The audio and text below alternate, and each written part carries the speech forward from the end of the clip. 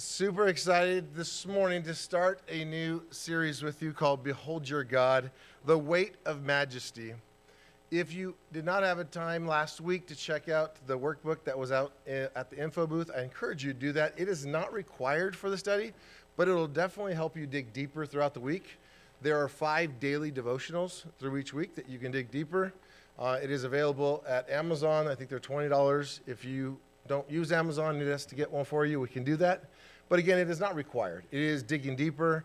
It is a 5-day devotional. But this study should enrich our knowledge of God that causes us to be in awe of God. And what a glorious time, Palm Sunday, to start just looking at God and growing deeper in the knowledge of what he has done through his son, Jesus. So let's pray together and we'll get started. Father, we know there is no greater pursuit in life than a pursuit of knowing you. And Father, we know at the same time that we cannot know you unless your Spirit teaches us. So Father, as we begin this study together, we ask, oh God, that your Spirit would teach us more about yourself, that we would be in awe of you, that we would be humbled before you. Today, as we look at you being a God who is incomprehensible, God, may it cause us, God, to be those who would look at the splendor and majesty of their God and walk in humility before them. So God, I know we've had many things going on, even this morning and this week, and things that would be heavy on our hearts and our minds. We ask, oh God, that you would settle our hearts and minds. Help us fix our attention on the truths that will be taught to us this morning. And we pray these things in Jesus' name. Amen. Before we start the video, there's also bookmarks, I think. Mark's going around and passing those out, and it'll show you where we're headed for the 12 weeks.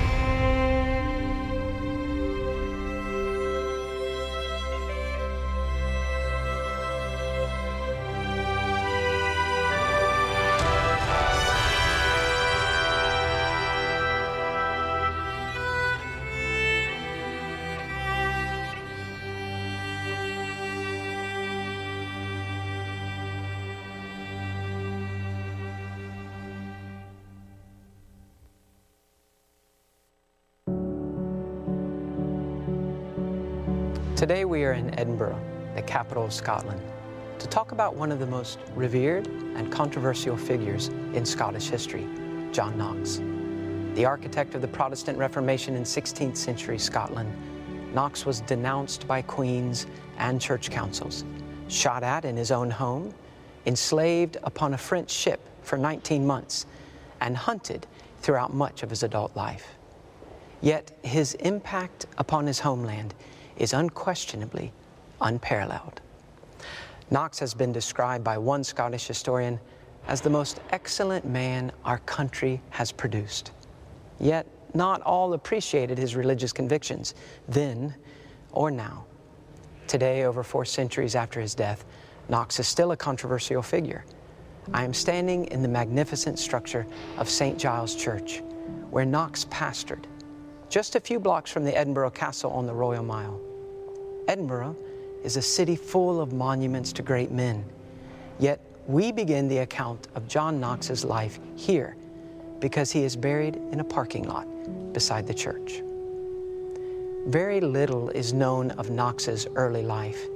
Even the date of his birth is difficult to pin down, falling somewhere between 1505 and 1514.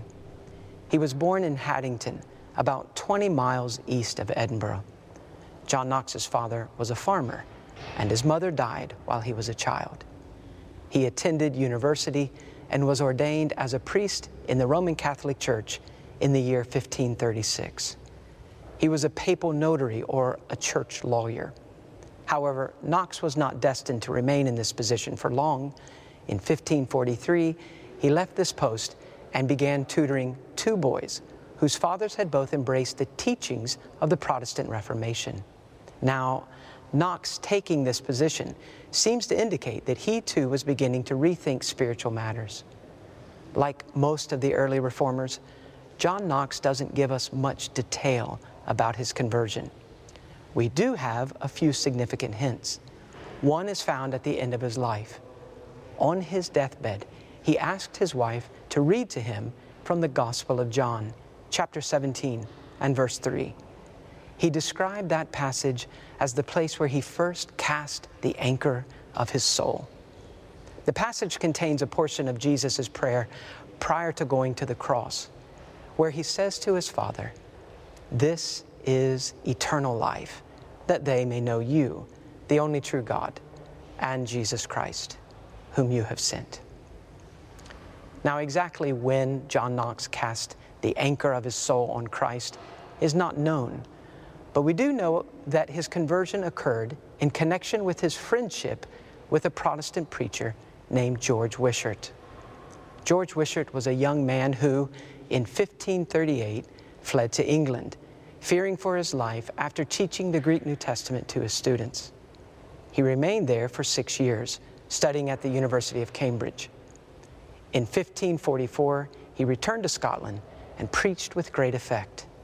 Knox and Wishart became close friends, and Knox often accompanied him when he preached. In fact, after an assassination attempt on Wishart, Knox acted the part of a bodyguard and followed him about armed with a two-handed broadsword. Sadly, their friendship was short-lived, but for that part of the story, we must travel north to the city of St. Andrews.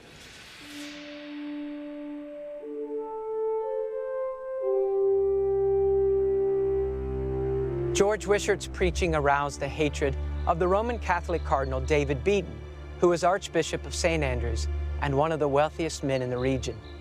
He was directly responsible for the deaths of Protestant men and women, so it is not surprising that he had Wishart arrested and tried for heresy. On the 1st of March, 1546, George Wishart was burned at the stake. His martyrdom occurred here in St. Andrews, and it is commemorated by a martyr's plaque. Wishart feared such actions would be taken against him, and on the night that he was arrested, he protected John Knox by sending him home, telling him that one person was sufficient for a sacrifice. When we hear of men and women being willing to die for the sake of reforming the church, it ought to raise the question, what was so wrong with Roman Catholicism in Scotland? While there are differing opinions on how to answer that question, historians are generally agreed regarding the fundamental issues. First, many of the priests were not educated. Some could not even read English or Latin. The problem was made worse because the people were forbidden to have a Bible in their own language. The result was that ignorance of the true God and of His gospel was widespread, even among those who were devout. It was often a case of the blind leading the blind. Also, immorality was a problem. The priests were notorious for sexual misconduct. Cardinal Beaton himself was known to have fathered nearly 20 illegitimate children. And many of the church leaders were characterized by extreme luxury and greed. Perhaps it was inevitable, given the fact that over 1/2 of Scotland's wealth was in the hands of the Roman Catholic Church. But these were symptoms of a greater problem. The Reformers were also concerned with the doctrinal errors in the Roman Catholic system. The people were taught that forgiveness of sins for the living and the dead could be obtained through the sacrifice of the Mass. And, of course, a reduction of time in purgatory could be purchased. Mary and the saints were considered as mediators, in addition to Jesus, between humanity and God. The Roman Catholic leadership recognized many of these problems, but their response was inadequate. They were reluctant to deal with the root errors, wrong views of God, the gospel, and the church. Instead, they attempted to cure the problem with a superficial change, and those who insisted upon a more thorough reform often met with violent resistance. In fact, in Scotland between 1528 and 1560, 20 people were burned at the stake for attempting to address these very problems.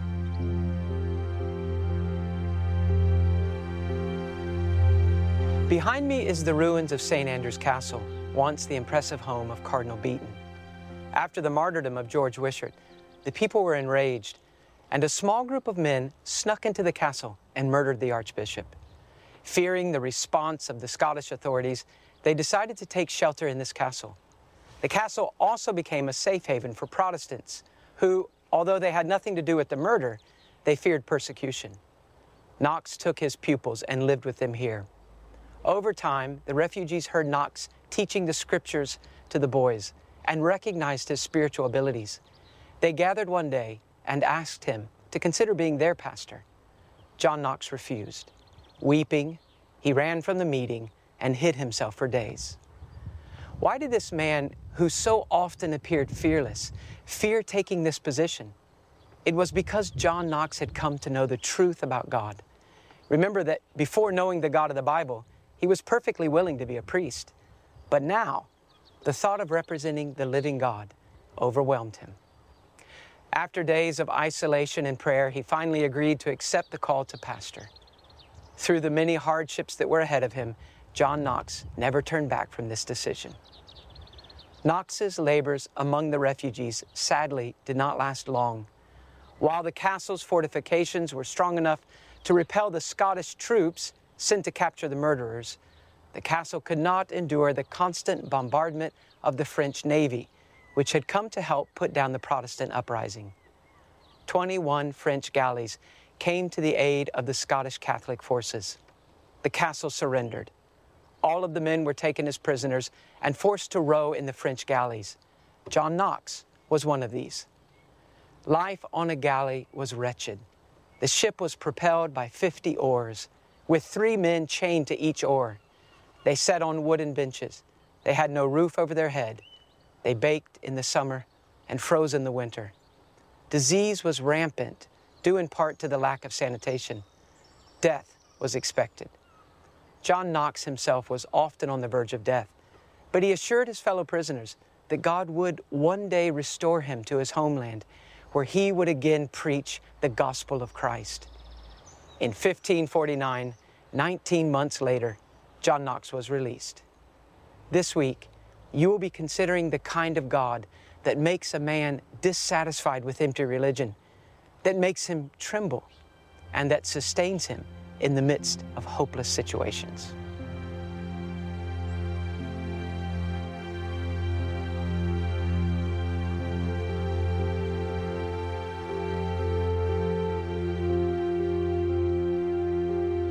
Last week we talked about King David and his determination to meditate upon, to contemplate the glorious splendor of God's majesty. After a week of studying God's attributes, we need to face the question, how can truths like these be made practical in my life? The 17th century Puritan pastor Thomas Manton wrote this, "We do not meditate that we may rest in contemplation, but in order to obedience." And we would agree with a statement like that. Meditating on God is not merely for us to enjoy the rest of contemplation. It's meant to move us to obedience. But how do we get from the study, from the workbook, from the pages of Scripture to Monday morning? There's always a danger involved in a study like this, where we're giving attention to biblical doctrine, which is important. But biblical doctrine becomes a destination rather than a road to a destination. Instead of being just important, biblical doctrine becomes everything. When truths are studied and understood and even emotionally appreciated, but not lived upon, they become stale and stagnant, like a river that has been diverted in its course and it creates a swamp. All the vitality, all the beauty of the river's gone. Knowing God can be the greatest adventure presented to us. But when we don't apply the things He's teaching us day after day, then we become disillusioned. Christianity becomes stale and stagnant. And the enemy comes alongside of us and he whispers to us and he says to us, I'm sorry to have to say this to you. While Christianity is a noble profession, well, this is really all Christ truly offers. And if you believe Him and the disillusionment settles, it's not that you quit Christianity altogether, but you do quit yearning, hoping, stretching. You begin to fill up again on the world. Perhaps we should stop and ask ourselves, is that where we're at right now? Does the thought of 12 weeks of serious study of the attributes of God honestly seem to you to be a bit of a drag, just not really worth it? Now, the cure to this disillusionment is to get back to the life of a follower. Christianity is really not a student in a classroom in a desk. It's really a journey with the King. And each day He is revealing Himself to us. He's showing us where to walk. And each day we have the opportunity, by the great aid of the King, to respond wholeheartedly. We want to take the truths we are learning, dust them off with hard work, and make room in the life for application. Even if you have to use a pickaxe and a piece of spiritual dynamite, we cannot afford to allow the truths that God is giving to us to remain on the surface of life. One of the problems we encounter when we really get serious about applying these things is the issue of complexity. The Scripture is pretty complex at times. There's a lot of things about God that we want to learn. But also, human life is complex. We hear sermons. There's a lot of good points. Monday morning comes. We can't remember them. Simplicity is a real friend to the Christian here. The Bible often gives us truths in pictures or metaphors, and I think of these as portable libraries. They contain a lot of truth, but in just a few words. They're great for people on the move. They're great for people on a battlefield. We can't imagine bringing a large library onto a battlefield. We couldn't imagine carrying all the books behind me on a hike. But just a small book, just a few words. Today we're going to get help from one of the greatest pastors ever, Paul. Now, in Paul's New Testament letters, he helps us to understand what truths are there that are so significant for us. And not only what are they, but how do we bring them down into everyday life? In the first chapter, in his letter to the Colossians, Paul lays out some of the brightest truths about Christ's deity. This is what he says. In chapter 1, verse 15, He is, Christ is, the image of the invisible God, the firstborn of all creation. For by Him all things were created, both in the heavens and on the earth, visible and invisible, whether thrones or dominions or rulers or authorities. All things have been created through Him and for Him. He is before all things, and in Him all things hold together. He is also head of the body, the church. And He is the beginning, the firstborn from the dead, so that He Himself will come to have first place or preeminence in everything. Now go back over just quickly that list. Paul says Christ, your Christ, is the image of a God that is otherwise invisible. He is the firstborn or the heir of all creation. He created all things. He is sustaining and holding together all things. He existed before all things, and all things are for Him. With regard to the church, He's her head, the governmental head, the living head, representative head. He is also the firstborn from the dead. That is, He is the beginning of the great resurrection. And all of this godness is united to the human body and soul of Jesus of Nazareth in the person of God's Son, for the purpose of that Son being preeminent, having first place. Where? Well, not just in the church, not just in Sunday morning services, but all across creation. After those heights, Paul expresses a very deep concern for this young church. He wants them to take the truths that he's just given them and to find in them courage and to be knit together in love around those truths and even to reach the riches that come only in a full assurance and understanding of the mysteries that are revealed through Christ.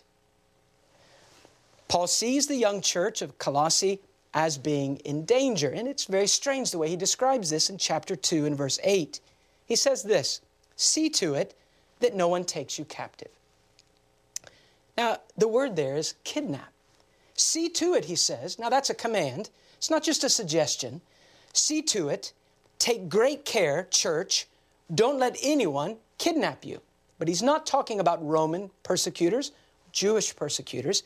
He's talking about false teachers who come in and say, I'm a Christian, but I have a little different slant on things. You need to add something to this Jesus for fullness of life. And Paul says that these false teachers are kidnapping Christians. Now, how do you prevent this? Well, Paul gives them some very practical counsel. In the 2 verses that precede that command, he employs 4 metaphors or 4 very simple pictures of what we might call Christian progress, Christian growth. And these are the pictures we're going to be looking at. We'll use them in the coming weeks in the workbook to ask ourselves, are we really being very practical in the way that we're applying the truths about God? Now, the passage I want to call your attention to now is found in Colossians 2, verse 6 and 7. Let me read that to you. Therefore, as you have received Christ Jesus the Lord, so walk in Him, having been firmly rooted and now being built up in Him and established in your faith, just as you were instructed, and overflowing with gratitude. Let me sum it up. Having received Christ, you're to walk in those realities. That is, having been rooted in them, continue to sink roots into Christ. Now, build a life with the truths of Christ and get yourself established in the faith, not in your own belief system, but in the great realities, the faith, the content of the Christian message that was brought to them through the gospel. And they're to do all 4 of those things, overflowing with gratitude. So these 4 metaphors, walk, root, build, and establish, and doing all of that with gratitude. You can take this picture that Paul gives with a very specific application here to the Colossians, and you can back up from the passage and apply it to any of the truths that God gives us in the Bible. Walk in those truths. Root yourself in the truths. Build a life with those truths. Make sure you are established in those truths. And as you do that, let there be a gratitude that flows out. Well, we want to look at those 4 pictures, but really, none of them is the starting place. There is another starting place. It's in the statement that he gives before he describes them when he says, you have received Christ. That's essential. If we skip that statement because it just sounds religious to us, well, having received Christ, well, of course we've received Christ. Now, here's what you do. Good. We like lists. Give me a list of things to do. So are you telling me if I do these 4 things and I do it with gratitude, then I'll be the right kind of person? No. Having received Christ, you are able to walk, root yourself, build and establish a life on these truths with gratitude. But what is it to receive Christ? If you skip this and you rush on to doing things, then no matter how hard you work at those 4 pictures, you will be disqualified in the end. So let's ask ourselves, have we received Christ? Well, first of all, which Christ? Well, the Christ that he just described in verses 15 through 18. There are a number of Jesuses that are offered to us today. You can pick a Christ, in a sense, that fits you. But do you want to do that? Because if you receive a Christ that is not the Christ that Paul is talking about, then it's all for nothing. So have you received a Christ that is that magnificent? Have you met that person, the image of God, the Creator, the Sustainer, the reason for everything? Is that the Jesus you've received? Have you received Him? Reached out by faith and grabbed hold? Everything you know of yourself, handed over? Everything you've learned about Him, taken to yourself? It's not a perfect faith, perfect repentance, but it's real. In Colossians chapter 1, Paul talks about when the gospel came to them, how they responded. And he says this, we give thanks to God, the Father of our Lord Jesus Christ, praying always for you, since we heard of your faith in Christ Jesus and the love which you have for all the saints, because of the hope laid up for you in heaven, of which you previously heard in the word of truth, the gospel, which has come to you, just as in all the world also it is constantly bearing fruit and increasing, even as it has been doing in you also, since the day you heard of it and understood the grace of God in truth. Now that's Paul's description. Is that us? Have we received Christ in such a way that you have a faith that could be reported? Paul heard the reports of their faith. Do you have a love? Do you have a love for Christians that could be heard about? Is there not a perfect, but a genuine and continual production of Christ-like fruit in you? Are you being changed? Have you ever come to an end of yourself? Have you ever been shrunk by the immensity of Christ? Have you ever seen the dirt of your soul in the light of His purity? Have you ever come to the end of all of your religious schemes for fixing yourself? Have you received Christ? Now that's the starting place. For those of you that say, yes, by the grace of God, I have received Christ, then there are 4 pictures. First, you must walk in His truth. Every time we open the Scriptures and God reveals Himself to us, we're going to have to make sure that we walk in those truths.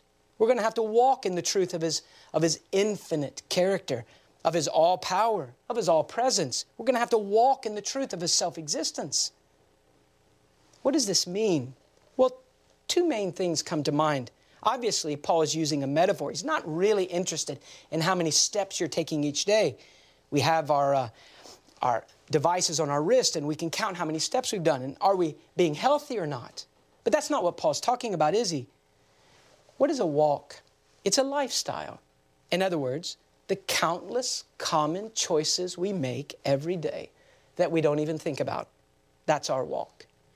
Not really the important choices, not really the very spiritual choices, just the normal stuff, the thousands of normal events that make up a life. If we don't take the truths that we're learning about God and bring them down into the common, unimportant, insignificant in appearance kind of choices, then our Christianity is only lived on a Sunday morning or in a quiet time. Walk also has the idea of a destination. The first century Christian was probably not getting up early to walk for his exercise. This is not a treadmill. What's the difference between a treadmill and a walk? Well, a treadmill is like walking, isn't it? You're going through all the same motions. It's not a lack of effort. A treadmill can require a lot of effort. There's a lot of sweat in that. And you're very diligent and you're there. It's not a lack of time. You're walking. It's not a lack of footsteps. But the difference between the treadmill and a walk that Paul's talking about is the treadmill is what you do for self-improvement. I'd like to be more healthy. I'd like to lose some weight. But Paul is talking about walking not for self-improvement, but to arrive at a destination, to get somewhere. You have a definite destination with every single truth that God is going to reveal of Himself to you through the Scriptures. The destination is love. Love to God. Love to man. To love God with all your heart, soul, mind, and strength. To love the person next to you like you love yourself. How are you going to do that? Well, you're going to have to take the truth of God's character. You're going to have to look at the weight of His majesty. And by the grace of God, you're going to bring it down into those everyday little choices so that the destination of loving is reached. Second picture, roots. Being rooted in Christ. Now, Paul is talking about a positional change. God took you out of Adam and put you in Christ. God took you out of the old life and brought you into the new realm. That's a positional change. You couldn't have done that for yourself. But if we take that metaphor, having been rooted in Christ, having been planted in the soil of Jesus of Nazareth, He's my life. It just makes sense that every day we sink down our roots purposefully into Christ, into the truths of God. We nourish our souls on God. Think about the table that God provides. He provides a table that you can come to no matter how poor you are. Isaiah 55, "Ho, everyone who thirsts, come to the waters. And you who have no money, come, buy and eat. Come, buy wine and milk without money, without cost. Why do you spend money for what is not bread? Why, and your wages for what does not satisfy? Listen carefully to me and eat what is good and delight yourself in abundance." You see the picture. The poorest believer can come again and again to the table, to the feast that God provides, and sit at the table, can sink their roots again in God. The fact that you're having a hard time doesn't keep you from this table. Psalm 23, David says, "God, you prepare a table before me in the presence of my enemies." There's a war going on. Battlefields are not normally a place where people set up nice banquets. You have an MRE, a meal ready to eat. They don't taste good, but they're portable and they last a long time. But God doesn't treat His soldiers that way. In the middle of the battle, there's a great table, Christ. The realities of God, they're yours now. And He feeds us even when everything around us is in turmoil. No room for excuses. Set the roots of your soul in these truths that you're going to be studying, or else it'll just stay in the area of concepts.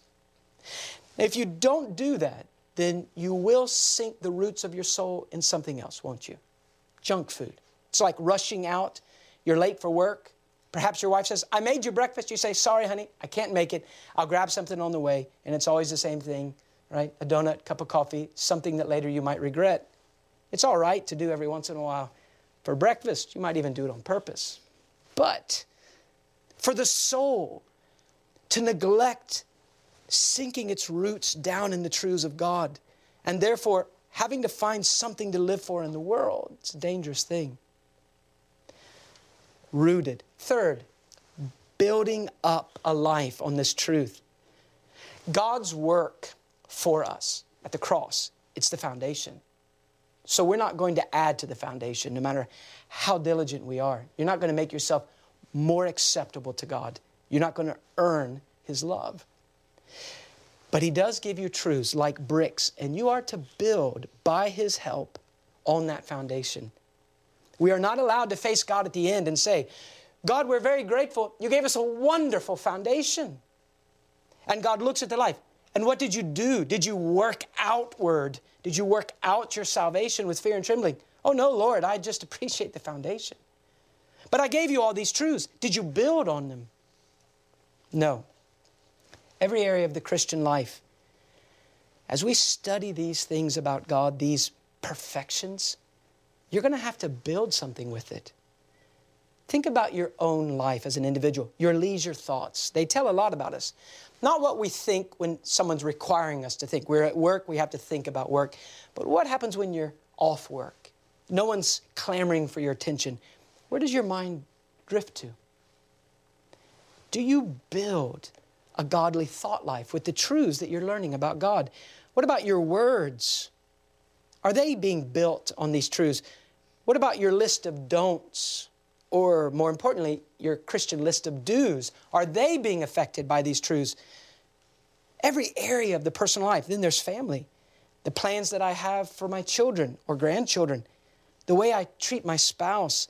The way I respond to my siblings or to my parents. We usually do this based on what we see around us. If we grew up with a certain pattern in marriage as children, now we tend to reproduce that. But what if we were to take the truths that we're learning about God, and instead of going and buying a marriage book, we took the character of God, and by the grace of God, we brought it home, and like bricks, we built a marriage with these. And it changed us. The workplace. How does a Christian look different than a non-Christian? The church. Objective truths of God become part of our living experience when we take them like stones or bricks and we build our life with them. Now, let me ask you a question. At the end of 12 weeks, will there be a new construction project in your life spiritually? I don't mean will it be complete and perfect, but will it be there? Or will it just be a pile of bricks that you have from another church study? Good intentions, they're never enough. Not in Christianity. A fourth picture, being established in His truth. Now this is the idea of maturity, established. You are established in the faith, in that great body of truth that came to you in the gospel, which is contained in this book. We need to take the truths of God that we're studying, and we need to become mature in them. We've got to get firmly established. We've got to grow up in our Christian thinking. We're not to be tossed about like a wave, James says. We're not to be like children, easily diverted off course. How does that happen? Well, we have to study. We study the fine print of Scripture. We get to know God from every chapter of this book. We're not satisfied with half-digested concepts. We want to know God. How does this really apply to me? What is this saying about you, about life? So we try to get to the bottom of these great truths and we follow them out to their conclusion until they're part of our lives. Hebrews chapter 5. Hebrews is a book about maturing and persevering, about being established, not tossed about. The young Christians in that day from a Jewish background were being tempted to go back. Jesus plus the rituals of the Old Covenant. And so the book of Hebrews was written to call them forward. Christ is enough. Christ alone. In chapter 5, at the end of that chapter, the writer tells us that there are some people that never really progress in spiritual maturity because they don't apply the truths that they're learning, and they never get good thinking. They're always a bit confused. They ought to be beyond milk, but they're still with the milk. They ought to be beyond the basic topics, but they can't get beyond the basic topics because they haven't applied what God said previously. It's the person, Psalm 111 tells us, that applies the Word of God that really understands God. To be mature in every truth that God reveals about Himself, in every attribute, to refuse to be childish in any of them, to be anchored, to be clear. I don't think we could say that the Western church is known for spiritual maturity. We kind of stumble back and forth, chasing after the newest fad that will fix us. But Paul tells us we need to be mature. Finally, we're to do these with an overflowing gratitude. So imagine a person. They take the objective truths of God that they're looking at. They see these attributes and they bring them home. They try to understand them. They do their workbook. They try to walk in them and build on them and sink roots down in them. They try to get mature, anchored souls in them, but they're not happy and they're not grateful. And God is not pleased. It is impossible to really progress as a Christian without gratitude. Now, for the unbeliever who holds Jesus Christ at a safe distance, what they feel is a safe distance, every truth you learn about God in the Scripture is a terrifying reality, isn't it? You know the statement that Paul makes in Romans 8, if God is for us, who can be against us? Have you ever thought that you must flip that statement? If God is against you, what does it matter who's for you? Well, you begin to study God and you see who He is. It's a terrifying thing to think that that is the God that I'm holding off. That is the God I'm at war with. But for the Christian, every one of these truths, this is my God. This is my King. This is my friend, my Savior, my Father. And there ought to be a deep-seated gratitude in us. So all the application of those 4 pictures is wonderfully flavored with happiness.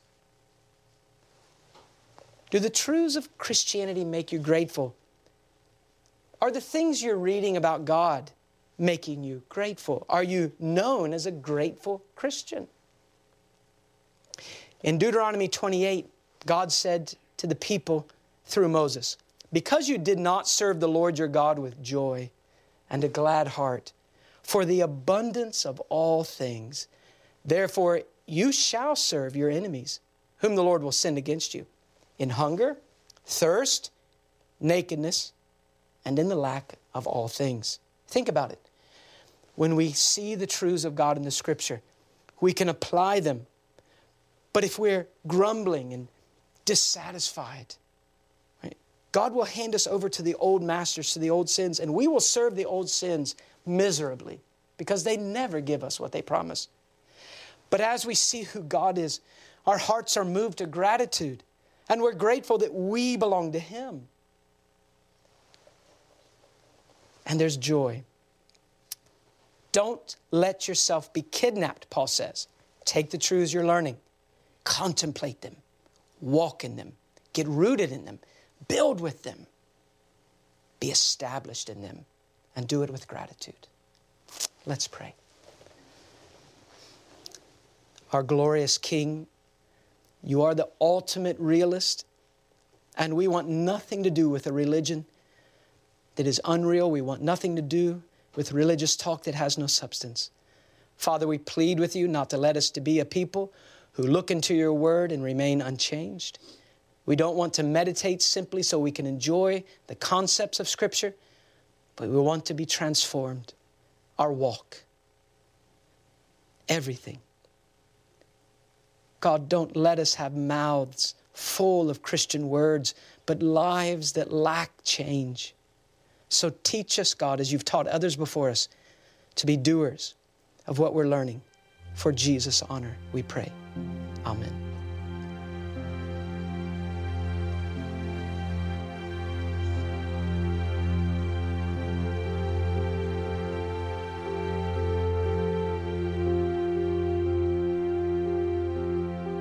To say that God is self-existent is to say that He is the uncreated creator of all things. Everything we know in the universe has been created by God. He alone is not from someone else. So a child will ask, well, who made God?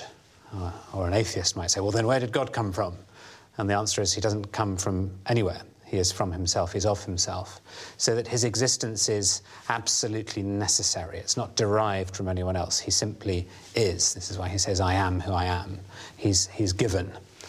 So to be self-existent is to be the one who's not made and doesn't owe His existence to anybody else. He has no life support system that He hangs upon, that He needs in any way. In Him is life. And He has been the eternally self-sufficient one. But the wonder of the God that we know is that He is not alone, that He is Father, that He is Son, and that He is Holy Spirit. And there's no other God, not only like Him, there's really no other God. So, as Ventil would say, we believe in the creator-creature distinction with a solid line in between the two. It's a whole different way of thinking for us because we can't comprehend God. He's essentially incomprehensible. As Luther said, He's the knowable, unknowable God. We know Him as far as we need to know Him to be saved, but even in heaven, as much as we know of God, He's still going to be beyond our total comprehension. So I think sometimes when we lose that right kind of joyful seriousness in our gatherings, it suggests a familiarity with God which is forgetting quite how different He is. And this God then is without beginning and without dependence and is self-sufficient for all His needs. He is self-sufficient in His delight and in His peace. He's not a God who, for example, is at all troubled by neuroses. he has no worries. He has no depressions. He is the ever-blessed God. I think if we gathered together mindful of the self-existence of God, we would do so filled with joy and with reverence as well as we come to worship him together. Worship of God needs to exalt God. And as a preacher, no matter how much you exalt God in his solitariness, in his wonder, in his glory, in his unity, in his attributes, when you get done preaching, actually the more you exalt him, the more you feel how little you've exalted him. And you say to yourself, I just barely scratched the surface of this majestic God. His majesty permeates all his attributes, all his character. It's all majestic because he's God and there's none else. And in a sense, when we sin, we are trying to ungod God and to make ourselves lords of our own lives. And we're forgetting the fact that we are from him. So for our spirituality, understanding the self-existence of God is very important because it just reminds us of the greatness and the difference of God and how different he is from us, and that humbles us. So for the believer, I think it can bear great fruit to reflect on the self-existence of God in humbling us before him and reminding us of his majesty. When a Christian really grasps the magnitude of the self-existence of God, Christian is going to find all his security in a very changing world in that self-existent God, because that God said, all things work together for good to those that love me. And I find then my strength and all my comforts in considering God, that God is, that God lives, that God will be forever and forever wise. He can never wrong me. He can never wrong those that are mine. He has caused goodness and mercy to follow me all the days of my life. This God. I cast myself on him. Deep in unfathomable minds of never-failing skill, he treasures up his bright designs and works his sovereign will. Blind unbelief is sure to err and scan God's work in vain. God is his own interpreter, and he will make it plain. This God of infinite majesty, this God of self-sufficient power and authority and life, this God lives, and he is the God I worship.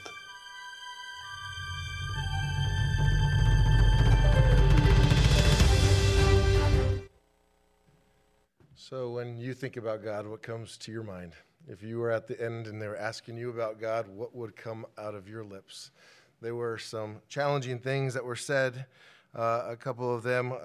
One is leisure thoughts tell a lot about us. What comes to our mind when we have leisure thoughts? Another one was bricks of truth, and just thinking of it as bricks of truth, and how many studies we've gone through that at the end of the study we still just have bricks of truth, and we haven't used them and combined them and built anything out of that. So as we spend these 12 weeks looking at the attributes of God, may it be that his Spirit does a wonderful work in us, that we apply those truths for his glory. Let's pray. Father, as we begin this, again, building a foundation of truth, of the knowledge of you, God, would you continue to give us a hunger and a thirst for knowing you? God, we pray that you would continue to reveal yourself to us. We pray that we would not be left with just bricks of truth, but that by your grace you would help us to apply this truth.